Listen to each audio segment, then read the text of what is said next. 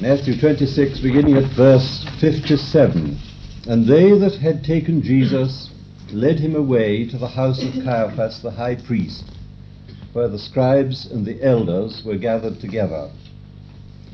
But Peter followed him afar off, unto the court of the high priest, and entered in, and sat with the officers to see the end.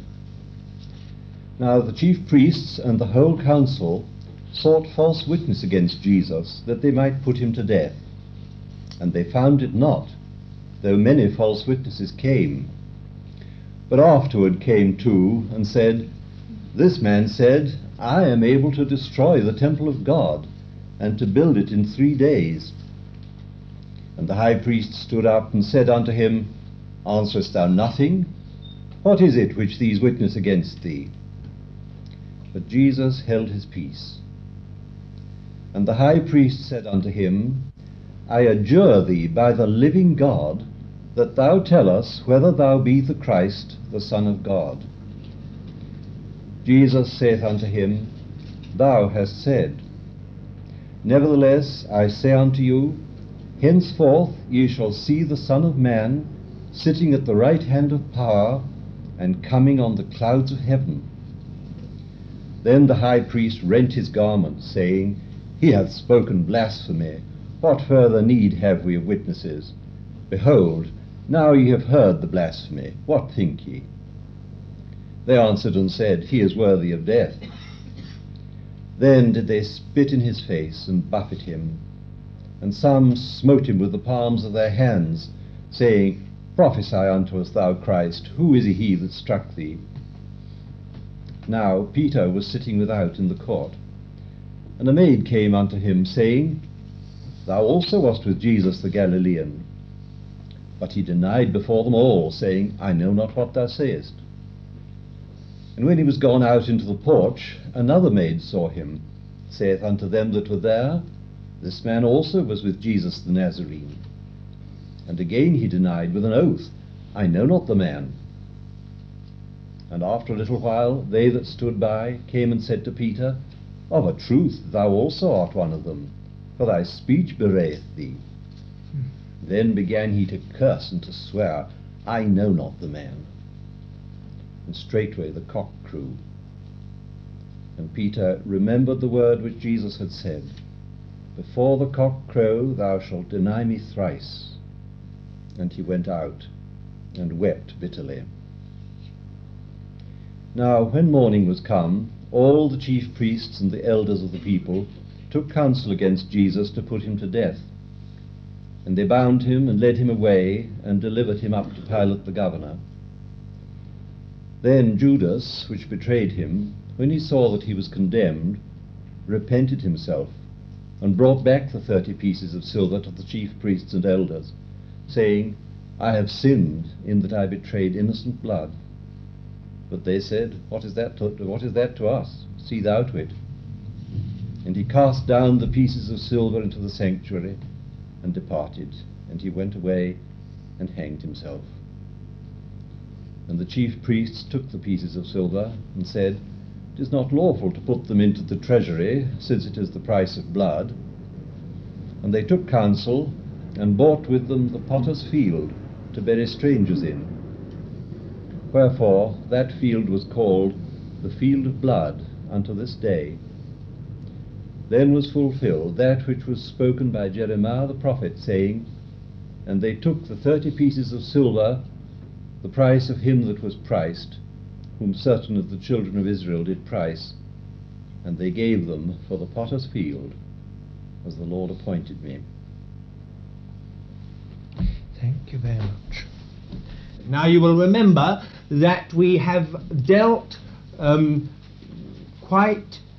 quite an amount of this last section, the trial of the king before the Sanhedrin. You will find it in the notes, and therefore I am not going to go back over last week's study, although in actual fact we are more or less starting halfway. We're just going to take up the threads and go straight on. You will remember that the Lord's trials were divided. The legal side, as it were, was divided into two. There was the ecclesiastical trial and there was the civil trial. The ecclesiastical trial falls into three parts: the preliminary investigation before Annas, father-in-law to the high priest, and then the unofficial and illegal session of the Sanhedrin held during the night before Caiaphas, the high priest, and then the official session of the Sanhedrin held just after daybreak in order to legalize the illegal proceedings and verdict of the unofficial session. Now, Matthew doesn't deal at all, he doesn't even mention the preliminary hearing under Annas. He very briefly mentions the official session of the Sanhedrin, and he dwells at some length upon the unofficial session. Well, now we've dealt with that, and where I want to take things up tonight is really the spiritual side of it. We saw how the Lord was brought to trial. We have heard we've seen how false testimony, we've seen how the sole objective of of all these court hearings was to secure evidence upon which they could pass the death sentence. There was no justice in it. They only wanted it in order to get evidence by hook or by crook, in order to pass the death sentence upon Christ. In order to secure that evidence, they sought false testimony from false witnesses, but unfortunately it was such a hastily convened session that they had not had time to sort of work things out before, and therefore, under questioning and examination, none of the testimony of the witnesses tallied. And as this was one of the strongest points in Jewish law, that only in the mouth of two witnesses could a thing be established, everything fell through, until finally two witnesses came forward who said that they had heard Christ say, "I will destroy this temple and in 3 days will build it again." When the Lord was asked about this, he remained silent, and it was then that the high priest decided to change his tactics and brought out the most serious charge of all, and placing Christ on the most solemn oath possible to place a person on, he compelled him to answer. Was he the Messiah, the Son of God? Of course, it was the second claim that was so grave in the eyes of the Sanhedrin. The first, there were many false messiahs. That wasn't considered to be so terrible. But the second was a very grave crime, because it involved the person in blasphemy. It was the only point at which the Lord spoke. He had maintained a complete silence throughout the hearing, but at this point he quietly and simply affirmed. It was all that was needed. Now we've seen all that. Now in this travesty of justice, this horrible caricature of all that is righteous and true, we see the king in the hands of men. And mark you, men who are supposed to know and represent the living God. These were not lawless men. These were not Gentile men. These were not men who made no claim to know God or to be the oracles of the living God, to know the covenant of God and the promises of God. These were men who, in fact, did claim to know God, to be the custodians of the oracles of God, to be the covenant people of God, and to represent him in this world. And in this court scene, far more important than the civil trial, we see, and this is why Matthew dwells upon it. You will remember that Matthew's Gospel supremely has been at pains to point out to us that this Christ is the Messiah, this Jesus is the Christ, the Messiah, the long-promised Messiah. He is the Son of David. He is the King whom God has promised to his covenant people. And that's why Matthew dwells on the unofficial session of the Sanhedrin. We see the long-awaited Messiah, the one upon whom all the hopes and aspirations of the Jewish people for centuries have centered, the one who was the very fulfillment of their long history. We see this Messiah standing before the supreme ruling body of Jewry. It was indeed the most historic occasion in the long history of the Jewish people. Unknown to them, before their eyes, in their hearing, was the Messiah and the King. He has come finally unto his own. And now they that were his own were to officially and completely reject him. And the irony of it was upon the very point of his being Messiah that they rejected him, at least legally. It was upon this point that they not only rejected him, but convicted him and passed the sentence of death for blasphemy.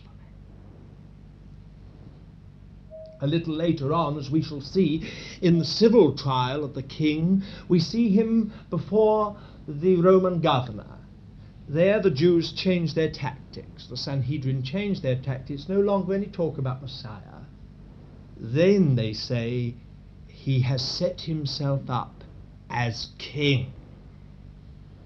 Well, however we look at it, the fact is that here, on this historic occasion, we see the long-awaited and anticipated Messiah standing before the supreme ruling, legislative, authoritative body in Jewry, not only in the homeland of Judea, but wherever there were Jews throughout the known world.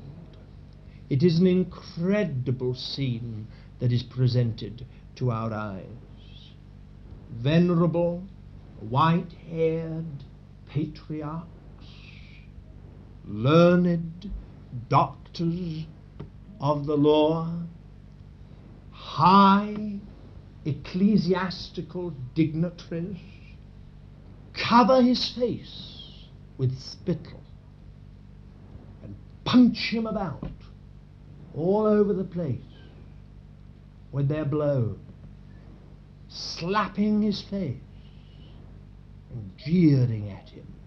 Tell us, Messiah, what is the name of the one who's just slapped you? It is an incredible thing to think of a few young ruffians. Later on we find out that the temple guards more or less took it into their heads to follow suit and do the same thing. We can excuse them to a certain extent. They were probably young and virile and full of animal spirits. But these old white-haired gentlemen, surely it is a scene which is indescribable and incredible.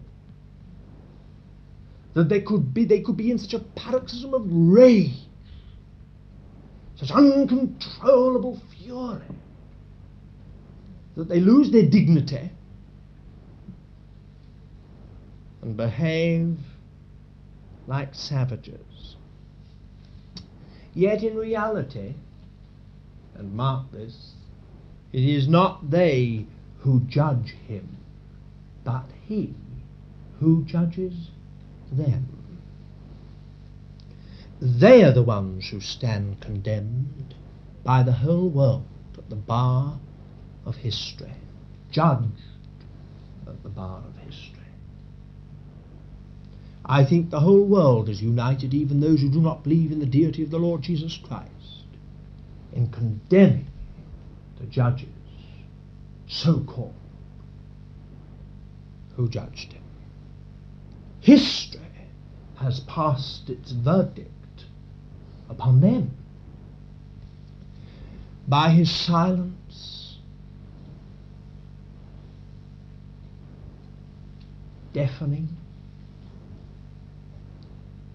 by his one simple, direct, yet profound affirmation. Thou hast said so. I am the Messiah and the Son of God. By his majestic dignity, shining through and rising above their foul ill treatment, the judged one became the judge, and the judges became the judged ones. Now, I am not suggesting to you that one day the Lord Jesus will judge them from his throne of glory. I am suggesting to you this evening that in that very court session he became the judge and they became the judged ones. He turned the tables. As we shall see, he did exactly the same with the Roman governor. He started off as the judge and ended up as the judged one. Here you've got the king again in all his royal majesty. Matthew paints for us this wonderful picture of the Lord Jesus Christ turning everything. No fluster, no panic, no unseemly energy or machinations, just by his very presence turning everything to good account. In truth, it was they who were arraigned, not he. And I think we see all of this summed up in the verse 64, verse 64 in chapter 26, where Jesus said to the high priest, "You have said so, but I tell you, hereafter you will see the Son of Man seated at the right hand of power and coming on the clouds of heaven. I say that all that I have just said is summed up in that one verse, and in the sentence, hereafter you will see. Hereafter you will see. What words? What words?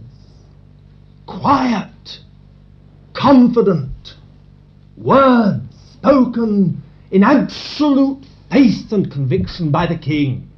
Hereafter you will see the Son of Man. How did the high priest hereafter see the Son of Man? Well, it is absolutely true that even if he blinded himself to the Son of Man then and thereafter, he certainly will see him coming in the clouds and at the right hand of the power on high. It's true.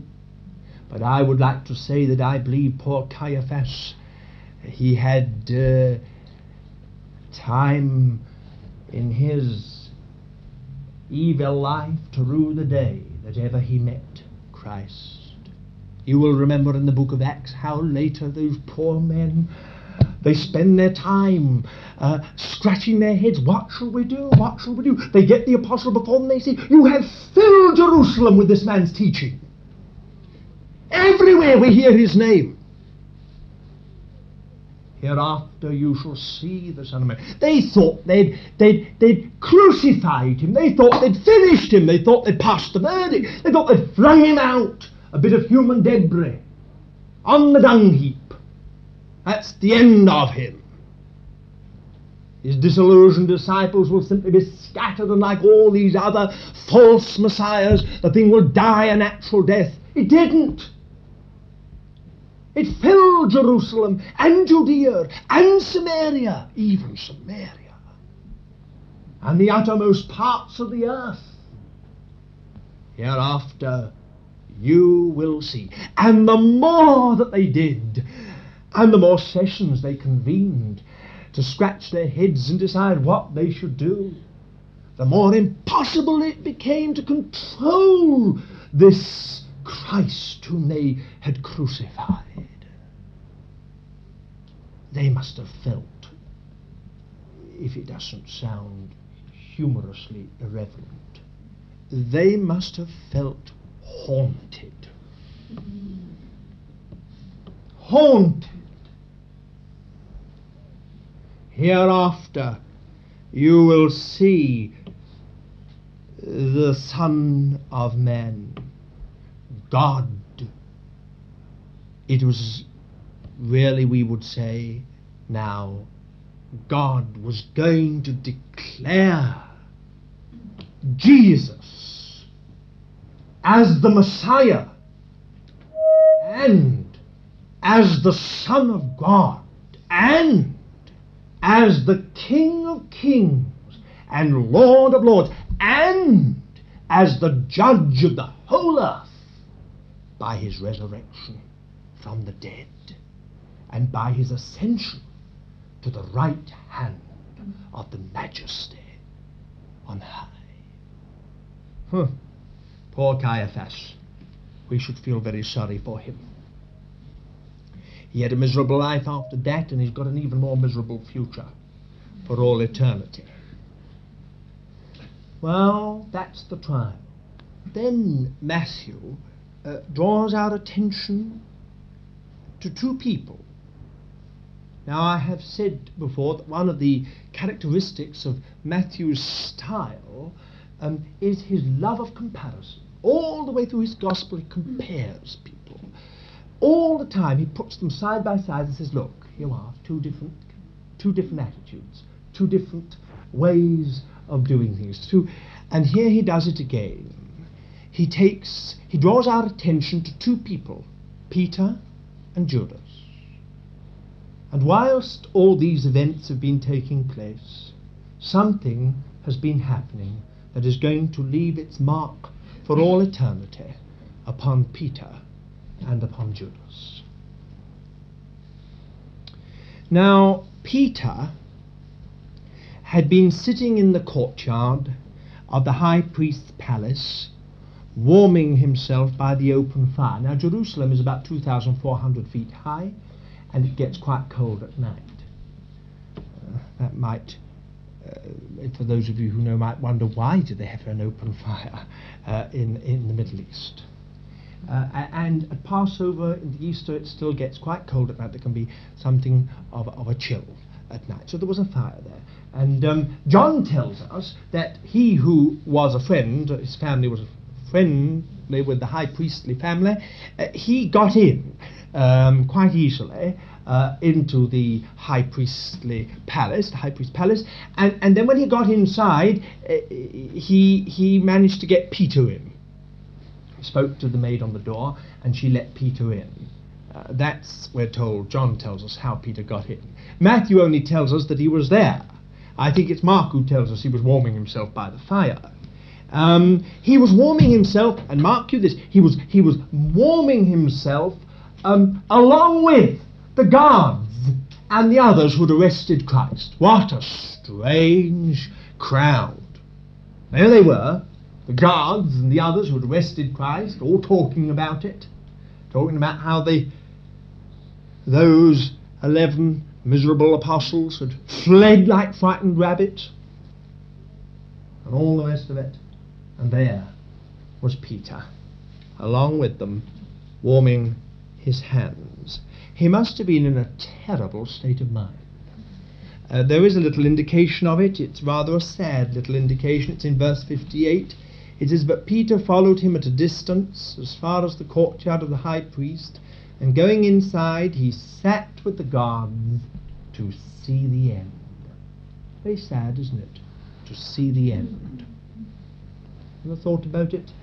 To see the end. He was in a terrible state of mind. He'd followed a distance, and now he was inside, and he was there just to see the end.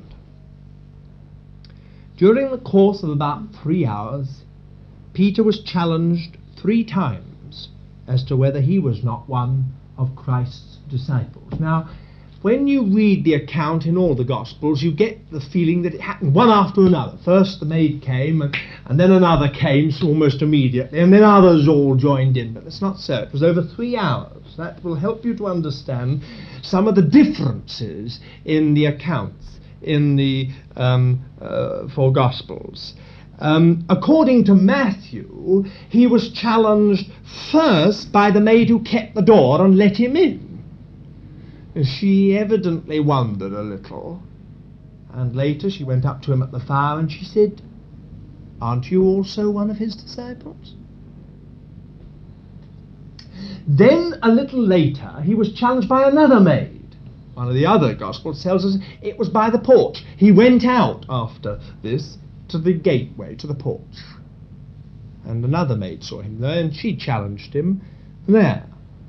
And then a little later he was challenged by a number of the bystanders, those who were round about. Now you've got that in the verses 58 and 69 to 73. We won't read them, but you can. But I do want you to note one little thing. In verse 69, "You also were with Jesus the Galilean." Have you ever noticed the word "also"?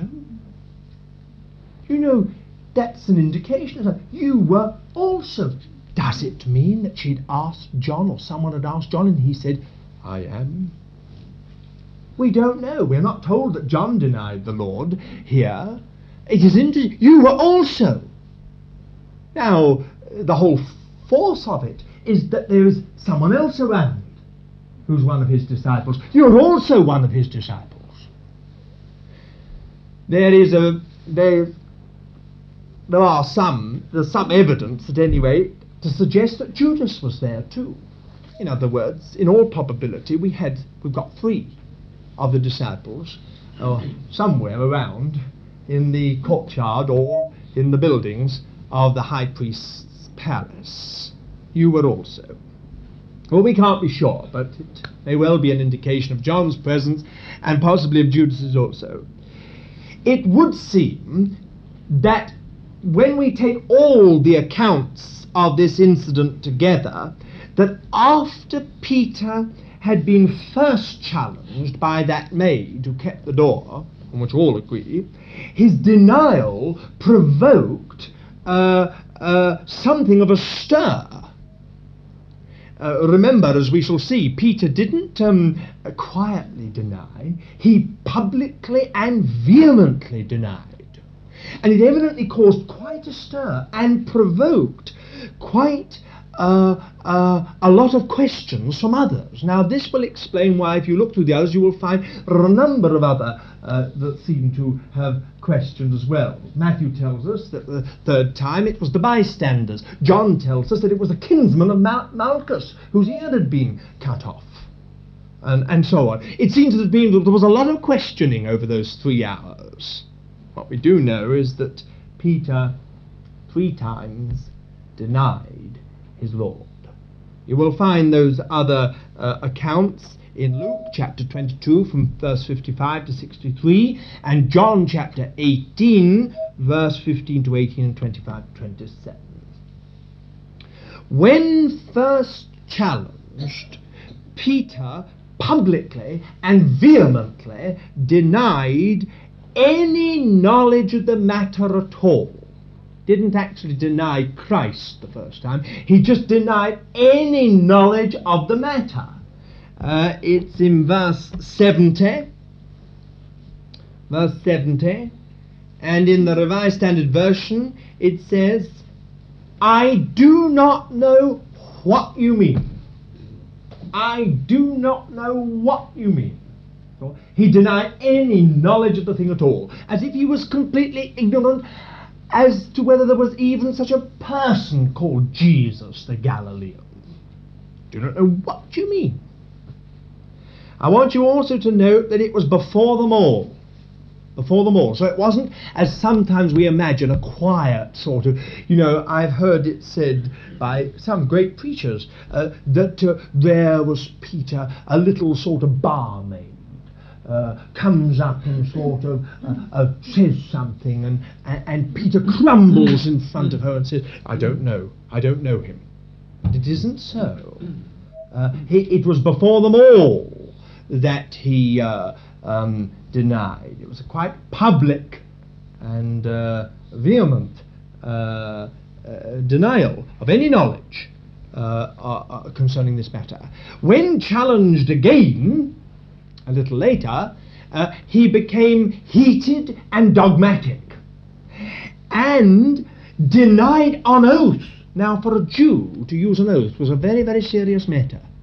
Not so much because we don't really use those very much in public, in sort of general intercourse, social intercourse. But for a Jew to use an oath was a very serious matter. He denied on oath that he even knew the man. He got quite dogmatic and heated about it. And he said, he said, as it were, well, we don't know what the oath was. He might have said, I swear by the altar in the temple. Or he might have said, I swear by the temple. Or he may have said, I swear by heaven. But he swore on oath. It was on oath that he said, I do not know the man. When challenged for the last time, he broke into curses, declaring with an oath, I do not know the man. Now, what does it mean he broke into curses? It doesn't mean he swore, as some people think. When you see the word he swore in the modern versions, it doesn't mean as you and I sometimes understand it, but it means that he called upon himself all the most terrible possible curses imaginable. Things like that if he had children they should die of cancerous deaths, that he himself would wither up and die, that his father should have his bones dug up and desecrated, and all this kind of thing, calling curses down upon himself, upon his seed, upon his seed's seed, all the way down. That's exactly what it means, as simple as that. He called down curses, not just one curse, but curse after curse, in order to prove before them all that what he was saying was absolute truth. And then, on an oath, and I reckon that the last oath was probably on the unmentionable name of Jehovah, probably. Otherwise it wouldn't seem to have much meaning if he didn't go to the most solemn oath known in Jewry. The unmentionable name of the living God. And then he says, I do not know the man. How cold and distant the words seem. Here is the man whose lips have said, Thou art the Christ, the Son of the living God. This is an aside, but I wonder where the high priest got his information. Art thou, he said, the Christ, the Son of God? Was it some garbled version passed on to him about what Peter himself had said? I don't know. It's interesting though, isn't it? Those lips had once said, Thou art the Christ, the Son of the living God. Those lips had said only a little while, some while before they'd once said, You remember, Lord, is it thee? Call to me that I come unto thee. Words of warmth and affection and of an intimate bond. A little while before he had said, Lord, though all the others deny thee and forsake thee, I will not, even unto death. Lord. Now it's not Christ, or Lord, or Master. It is, listen, I do not know the man. Cold, distant, detached words. Are you capable of saying that of your Master and Lord? Peter was. When you think of it, it's solemn. Peter had disassociated himself from the king.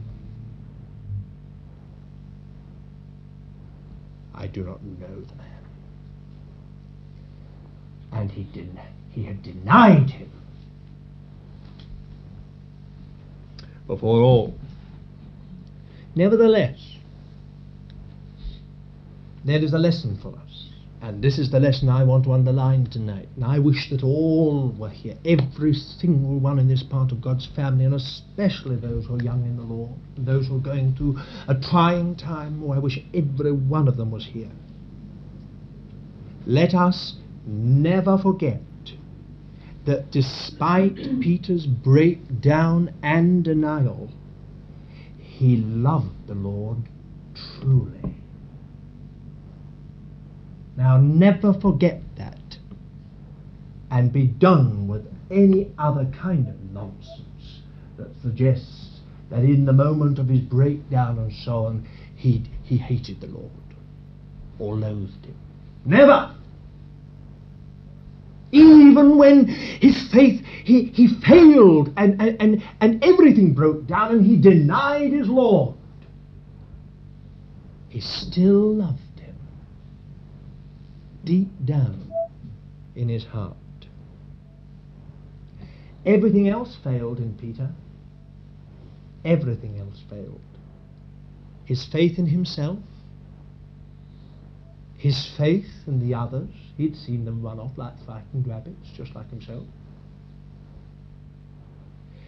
And listen, his faith in what he conceived to be the character and the work of Christ. When I say the character, I mean the character of the work of Christ. what he conceived to be the work of Christ, and what he conceived to be the destiny of Christ. He had a very definite conception as to what Christ's work was and what his destiny was. It failed him.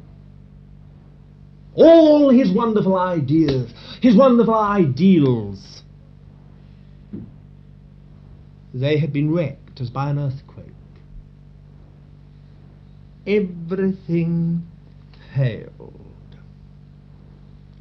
But deeper than all the ruins, the ruins of his self-made spiritual life, there was a true faith in the person of Christ.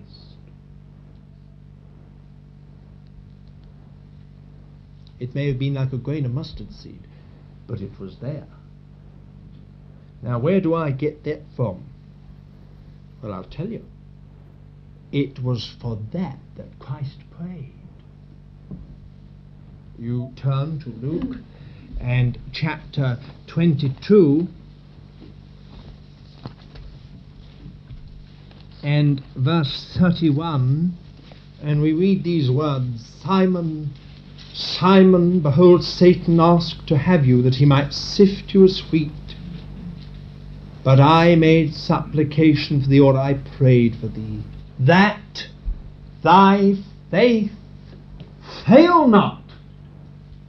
Now listen to what the Lord says: and do thou, when once thou hast turned again, establish thy brethren. In other words, the Lord said, your faith is not going to fail.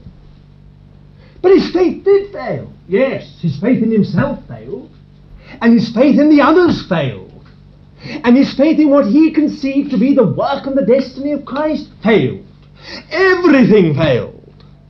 But this was the whole point. This was the whole point.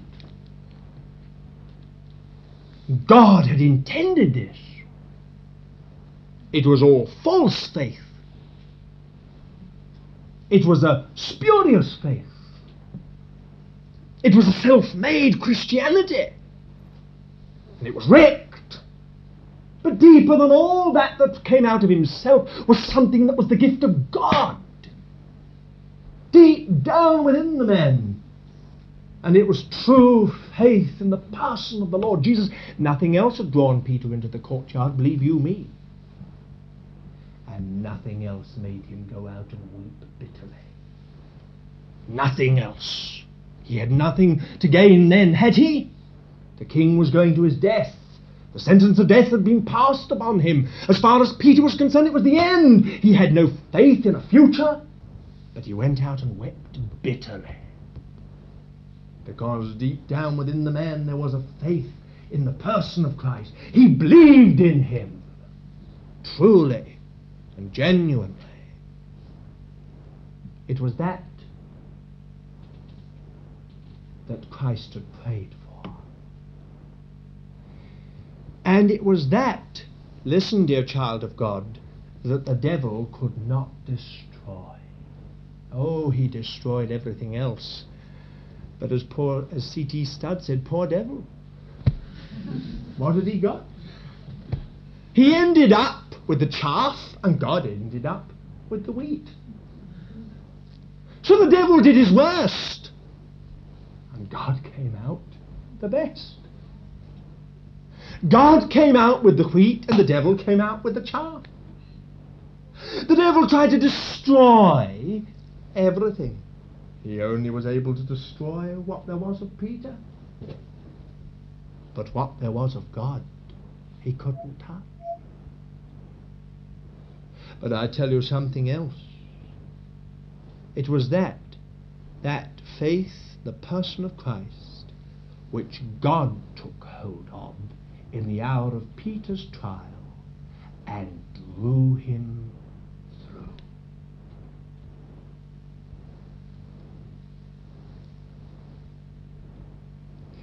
It was immediately after his third denial that the cock crowed. And Peter, remembering, went out and wept bitterly. You read that in verse 75. Now, the word, he went out and wept bitterly, is interesting because it denotes a loud and bitter wailing. There was nothing quiet or refined about Peter's weeping. It was the howl of a strong man, broken and derelict, so that once the storm had seized him, it was uncontrollable, and he wailed. Of course, this word is often used of the wailing at Jewish funerals, and if you've ever heard the wailing at Jewish funerals, you'll know what I'm talking about. That was an artificial thing. But this wailing of Peter was no artificial thing. But it denotes something that is loud.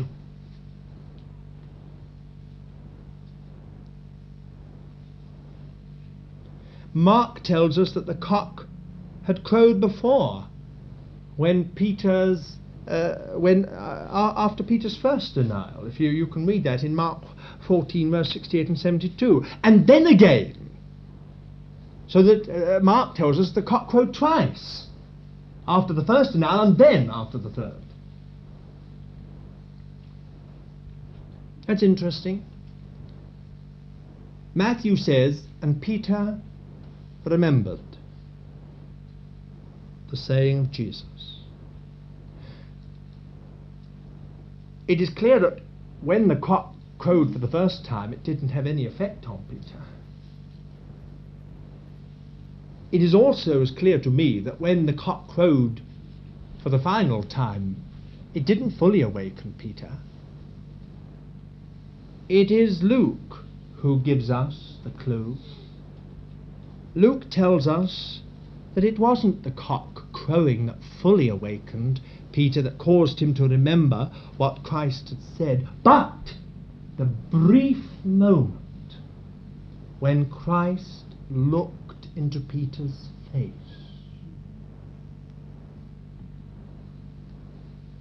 You see, what happened was this. The unofficial session was over. The verdict had been passed. Christ, his face covered with spittle, punched and knocked about, slapped and jeered, was being taken bound from the unofficial session to where the full Sanhedrin was going to be convened, just after daybreak. Already the first rays of light were in the sky. The horn of the Levite was being blown in the temple to sound the beginning of day. And as the Lord was taken, he did something. Now this is amazing. Luke tells us in Luke 22 verse 61, he says this, and the Lord turned and looked upon Peter. He says, and immediately the cock crew, and the Lord turned and looked. What a scene! They always say truth is not only stranger than fiction, but more dramatic. As the Lord was taken along, probably along the porticos, as the light was falling on him, the cock crew. Peter had just denied his Lord for the third time, calling down curses upon himself, and with the most solemn oath. And as that cock crew, the Lord turned and looked. Only for a moment. Oh, it was a brief, transitory moment. But in that one single moment, the work was done. Peter remembered. I think it is beautiful the way Luke puts it, and the Lord turned. If he had said, and the Lord looked upon Peter, that would have been grace, but that the Lord turned in all his suffering, in all his bruising, in all the indignity and ill treatment he suffered, that he should deliberately turn to look at Peter, knowing full well all that had happened to him. I say that is matchless grace. Matchless grace. He turned. It was a deliberate act. No doubt the guard pushed him on. I know anything about them. And on the Lord stumbled. But the guard hadn't stopped it. Now it was the king's look that reminded Peter of words fulfilled within 6 hours. Fulfilled! And other words hopelessly contradicted within 6 hours. And furthermore, it reminded him of a prayer that had been uttered by the one he had denied 6 hours previously. All within that look. I have often said that God can do a universe in a second. A universe of value, a universe of eternal value and work God can do in a single second. And some of the greatest ministries this world has ever seen were compressed into a few months. Well, certainly it was here.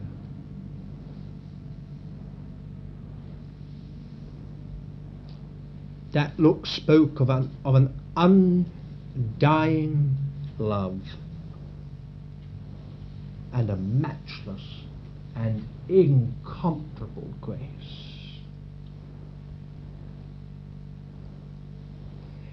And it was that look which broke Peter's heart. There's no doubt about that. For Luke says it was then that he went out and wept bitterly. His anguished cries and his uncontrollable grief were surely heard all over that courtyard. Surely everyone must have seen. Then I think the people who had questioned Peter must have understood the truth. He had denied his Lord, but he was one of them. If his works had denied the Lord, his anguished cries proclaimed him.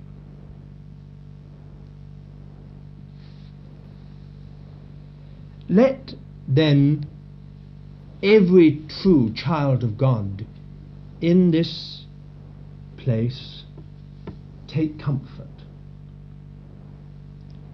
The first apostle to whom was given the keys of the kingdom of heaven was of the same flesh and blood as we, no less and no more.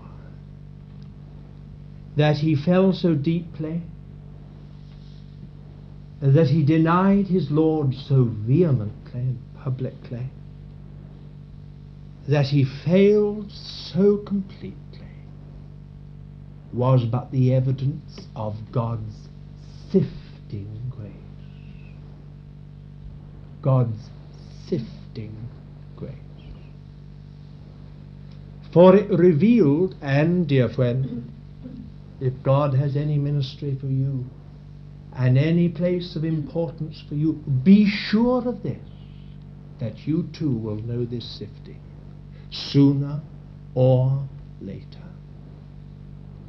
For it revealed the weakness of Peter's life foundations. They were found out. They were found out. He'd consulted with the Lord for 3 years. He'd taken on the phraseology. He could make the declarations and mean them. His sincerity was beyond question. but his foundations were weak.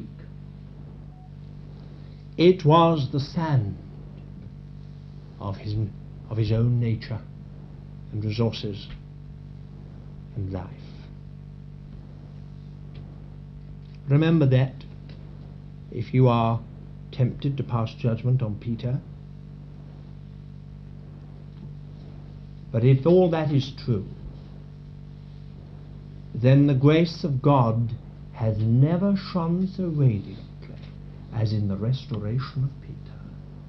And my dear friend, let me say this, that even if you were called to go through a trial of the kind that Peter went through, you too shall know the restoring grace of the Lord. For God never tries anyone more than he is able. And in the end, the devil ends up with the chaff, and God ends up with the wheat. And God is no respecter of quantity, but only of quality. And he is quite prepared to dispense with 99% of your life if he can get the 1% that represents eternal value. So never judge Peter, but take comfort. The first apostle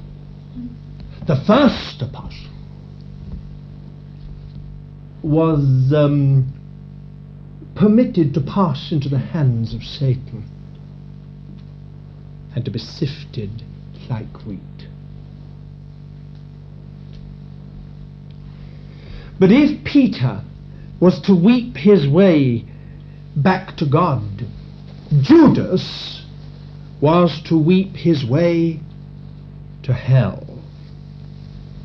For at the same time, Judas was filled with remorse. Now, you can't escape this. But Matthew is comparing these two deliberately. He says Peter went out and wept bitterly. He says Judas went out and hanged himself.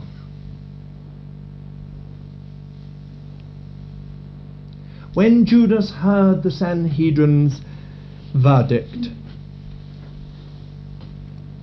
he had gone back to the chief priests and elders to see if he could disentangle himself. Disentangle himself. That's all. Got that in verse 3 and 4 of chapter 27. They had refused to have anything to do with it. What is that to us? See to it yourself. They refused to help him. They refused to help him disentangle himself. They refused to put anything right. They would do nothing. So Judas, throwing the full money for which he had sold Christ onto the temple floor, went out and committed suicide. Now that's in verses 5 and 6. Peter's repentance led to restoration. Judas's remorse led to suicide.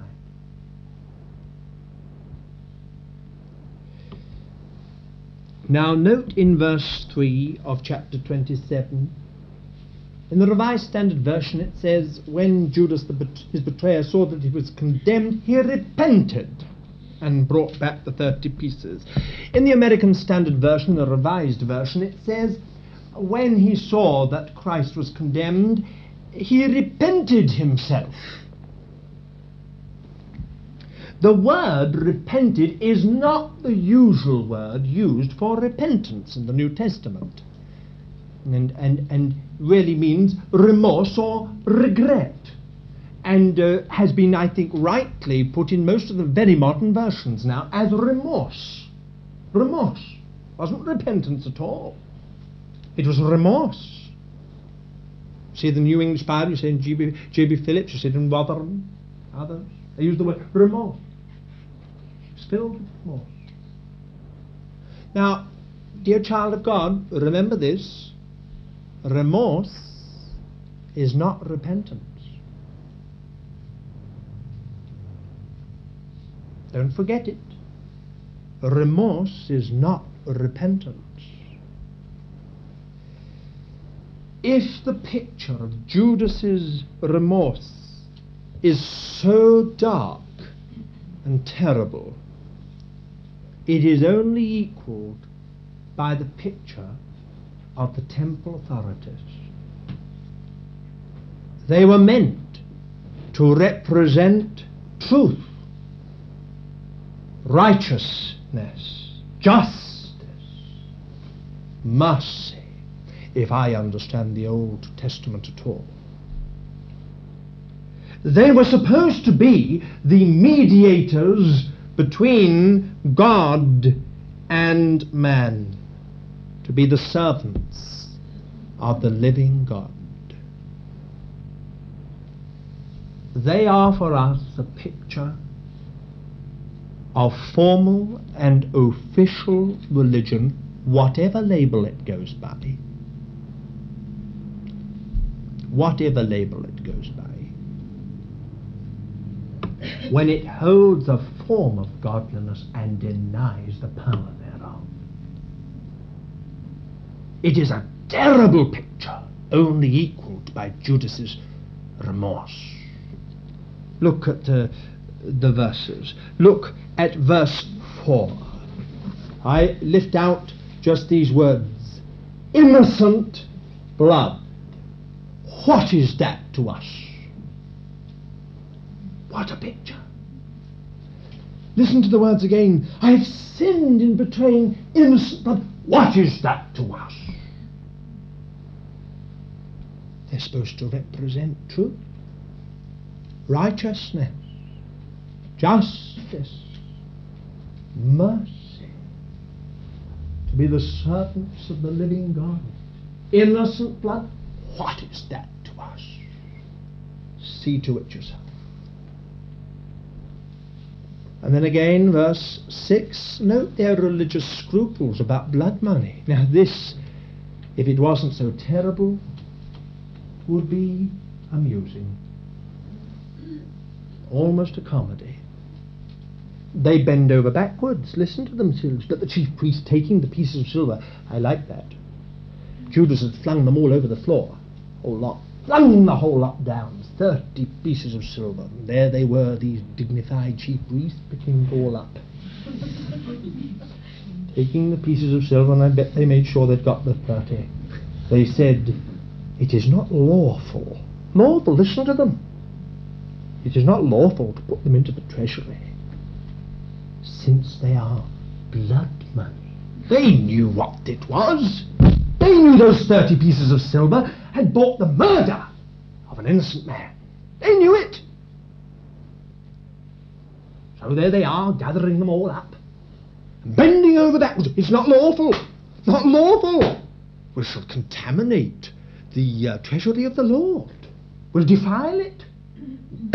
We shall bring a curse upon ourselves if we put this blood money in the treasury. They are shedding his blood, mind you. The sole objective of their meeting was to secure evidence to shed his blood. But we mustn't put the money in the treasury. That has got him into our hands. Religious scruples. Oh, my friend, church history is filled with such pictures. Filled! Whether it's the Inquisition, or whether it's some of the other rotten things found in Protestant quarters, in various places. It doesn't matter. Church history is filled with this kind of religious scruple. They are straining at the net and swallowing the camel. And then verse 7, see, my dear friends, see their charitable use of the money. Oh, they were the dispensers of charity. Listen to them. So they took counsel. That is, they brought in the doctors of the law. These learned gentlemen They brought in and took counsel and bought with them the potter's field to bury strangers in. So charitable. Now it may not mean a lot to you, but what it means is this. They purchased a field just outside Jerusalem with this money in Judas's name. Now make sure that they didn't buy it in their own name. They knew this money belonged to Judas. See? So they said, he's thrown it down very well. He won't have. They later found out he'd committed suicide. So they said, all right, then we'll take this money and we'll buy in his name this field and we'll use it as a cemetery. It was really a kind of pauper's cemetery, for one, because in Jewry, it was the most terrible disgrace and honour and brought a terrible curse upon yourself if any even far, far, far, far distant relative was left untended for when they died. So whenever anyone died, some relative, even distantly removed, was hurried onto the scene and paid for the burial, a decent burial and funeral. But you see, there were, of course, the unfortunate strangers who were in Jerusalem. Maybe they'd come from Spain or Gaul or Rome or North Africa or farther away still. And they died and they had no relatives. Now what are we to do with them?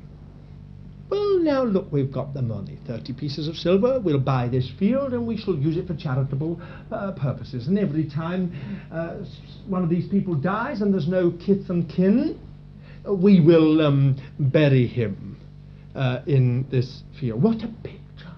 What a picture of formal and official religion holding a form of godliness, when it holds a form of godliness and denies the power thereof. All this was the fulfillment of Zechariah 11, verses 12 and 13, and Jeremiah 32, verses 6 to 9. Well, now we must end.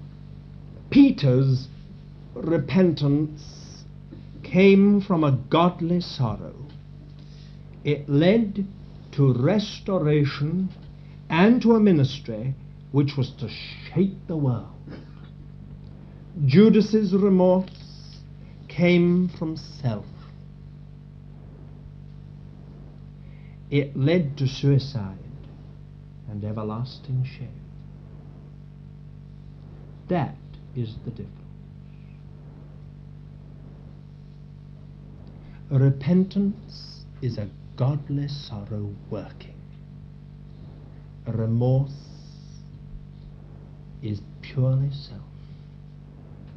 It has no concern for others. It is only the concern to disentangle itself from the consequences.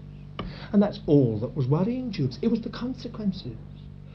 I betrayed innocent blood. It was the consequences of it that worried him. Not the Lord.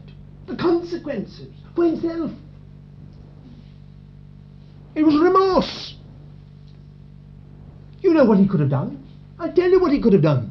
He could have fled to Pilate and stood there before Pilate and exposed the trickery of the Sanhedrin. But he knew they wouldn't help him. So he went out and hanged himself. He was so afraid of the consequences. Terrible picture. One went out and wept his way into the light of glory. That's Peter. The other went out and wept his way into the blackness of darkness. Let then the fear of God fall upon every one of us. For if we should take comfort from the story of Peter, let us take warning from the story of Judas. There are still many Judases amongst us. They bide their time, but they always come out into the open in the end. Some of you have read the little story, Come Wind, Come Weather, which is the story of the church in China. Listen to this. On the 30th of June 1950, a representative group of Christian leaders was summoned to the YMCA building in Shanghai to hear a report of an historic meeting in Peking between 4 church leaders. Who were they? Mr. Wu, manager and editor of the Association Press, YMCA, Mr. Liu, secretary of the National YMCA, the Reverend Cui, General Secretary of the Church of Christ in China, and the Reverend George Wu, General Secretary of the National Christian Council. Mr. Wu then presented what he called the Church Manifesto. The broad terms of this document will be drawn up during the conference in May by the Premier and the delegation. The document pledged the Christian Church to rid itself of all traces of imperialism, to give its first loyalty to the people's government, and to maintain unquestioning obedience to the Communist Party. Judases. It was Mr. Wu who set in motion the forces that finally brought Wang Mingdao to trial, and he's still in prison, and Watchman Nee to trial, and he's still in prison. Listen to this. First president of the Three Self movement was Mr. Wu himself. During the late war with Japan, he became anti-nationalist and pro-communist, even taking part in several movements which aimed at the overthrow of the nationalistic government. His enthusiasm for the communists grew after the war, and he became an ardent student of communist theory. This is a Christian man and vice president of the World Council of Churches up to the last World War. Listen. His known sympathy for the communists and his key position in the YMCA made Mr. Wu an obvious government choice to head up the Three Self movement. This organization was designed to operate in relation to the Protestant churches, etc., etc. Writing in Heavenly Wind for the 30th of June 1958 under the title My Recognition of the Communist Party, Mr. Wu says, without the Communist Party there would not have been the Three Self movement of the Christian Church, nor the new life of the Church, and we Christians would not have received education in socialism, would not have received education, and the opportunity to change our political standpoint and become one with the people as we march happily on the road to socialism. I love the Communist Party. For over 100 years imperialism has been using the Christian Church to advance its aggressive designs, and so on and so on. Can you believe it? This book is a book called I Was a Communist Prisoner by a Man Loved and Known by Us All, Haralan Popov. And in his trial he says in these words, Pastor Mikhailov proved to be an important witness against all of the pastors. His testimony would have been sufficient to condemn us to death. And then Pastor Haralan Popov, of course, as you know, was the leader of the Pentecostal churches in Bulgaria, and he says of the man who was designated to take over from him, Angel Dinov, was immediately selected by the communists to be president of Pentecostal congregations. During the whole time of his arrest, it seemed as though he was being prepared for the task. They had found him suitable to be the leader of the Pentecostal congregations and an instrument for the communist ideology. It was quite evident that he was a faithful supporter. Judases, let the fear of God come upon us all, every one of us. There are still Judases amongst us, ready to sell Christ and to sell his people if it's worth it. These, whilst consorting with true children of God, taking on the phraseology, the behavior of the children of God, indulging in an outward and superficial reformation, remain unregenerate. In the end, they go out from us because they are not of us.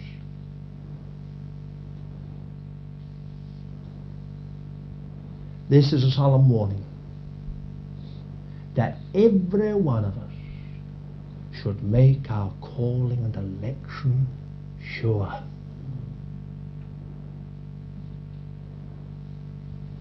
Peter, Judas.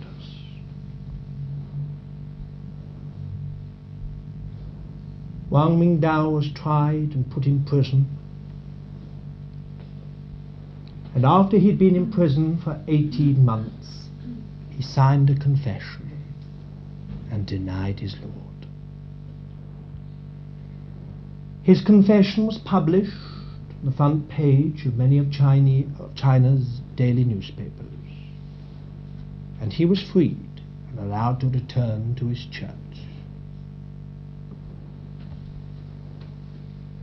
But when he signed his confession and he and his wife went free, they found that they had exchanged a prison for a spiritual hell. Day and night, Wang Mingdao said later, it was as if he lived in the flames of hell. For 1 year, he couldn't preach, he couldn't pray. People saw him walking around like a demented man saying, I am Peter, I am Peter, I am Judas.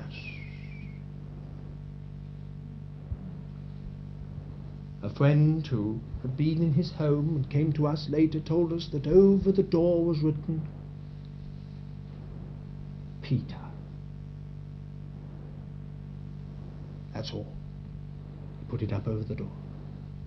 After 1 year, he went back to the police station, he and his wife, and they said they wished to withdraw their confession.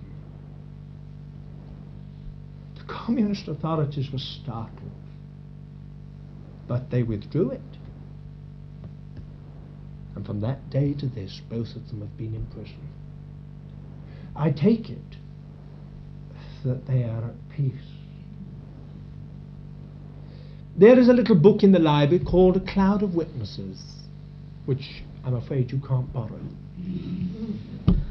for it is one of the first editions and we have only half of it, and it's a valuable book. But it records the last words of the martyrs called Lollards. I remember once when I read through, and of course I was trying to read a little bit of it today, I was going to read a little bit of it, but I'm afraid I just couldn't read it. I remember some years ago when reading it being tremendously struck by 1 or 2 cases that had recanted. And by recanting, they had saved themselves from being burnt at the stake. But they lived in such hell, spiritually, that in every case they withdrew their confession, their recantation, and they went to the flames. And it moved me greatly to hear what they said as they were burned. One of them called it his wedding day. Another one said he had never known such peace in his life. You see, when there is a true faith in us, there is ground for God to bring us through, even when we fail. But where there is just formalism, there is no hope. Peter, Judas. Peter went out and wept bitterly. Judas went out and hanged himself. Shall we pray?